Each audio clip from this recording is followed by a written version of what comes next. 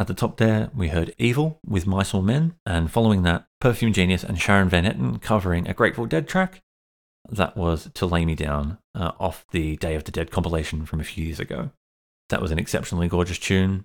Grateful Dead, like a lot of the artists on this list, had some sort of country vibes going on. Not strictly out and out country, more of a jam band that would do some country stuff, but I thought that was just too beautiful to pass up. I've been listening to that compilation lately. It's really good. Grateful Dead are one of those bands that I've never really spent a lot of time with, but I always enjoy. Should do more. Someone I'm always keen to listen to more of, though, is Gillian Welch and Dave Rawlings. This is maybe the most, one of the most out-and-out country songs on this playlist.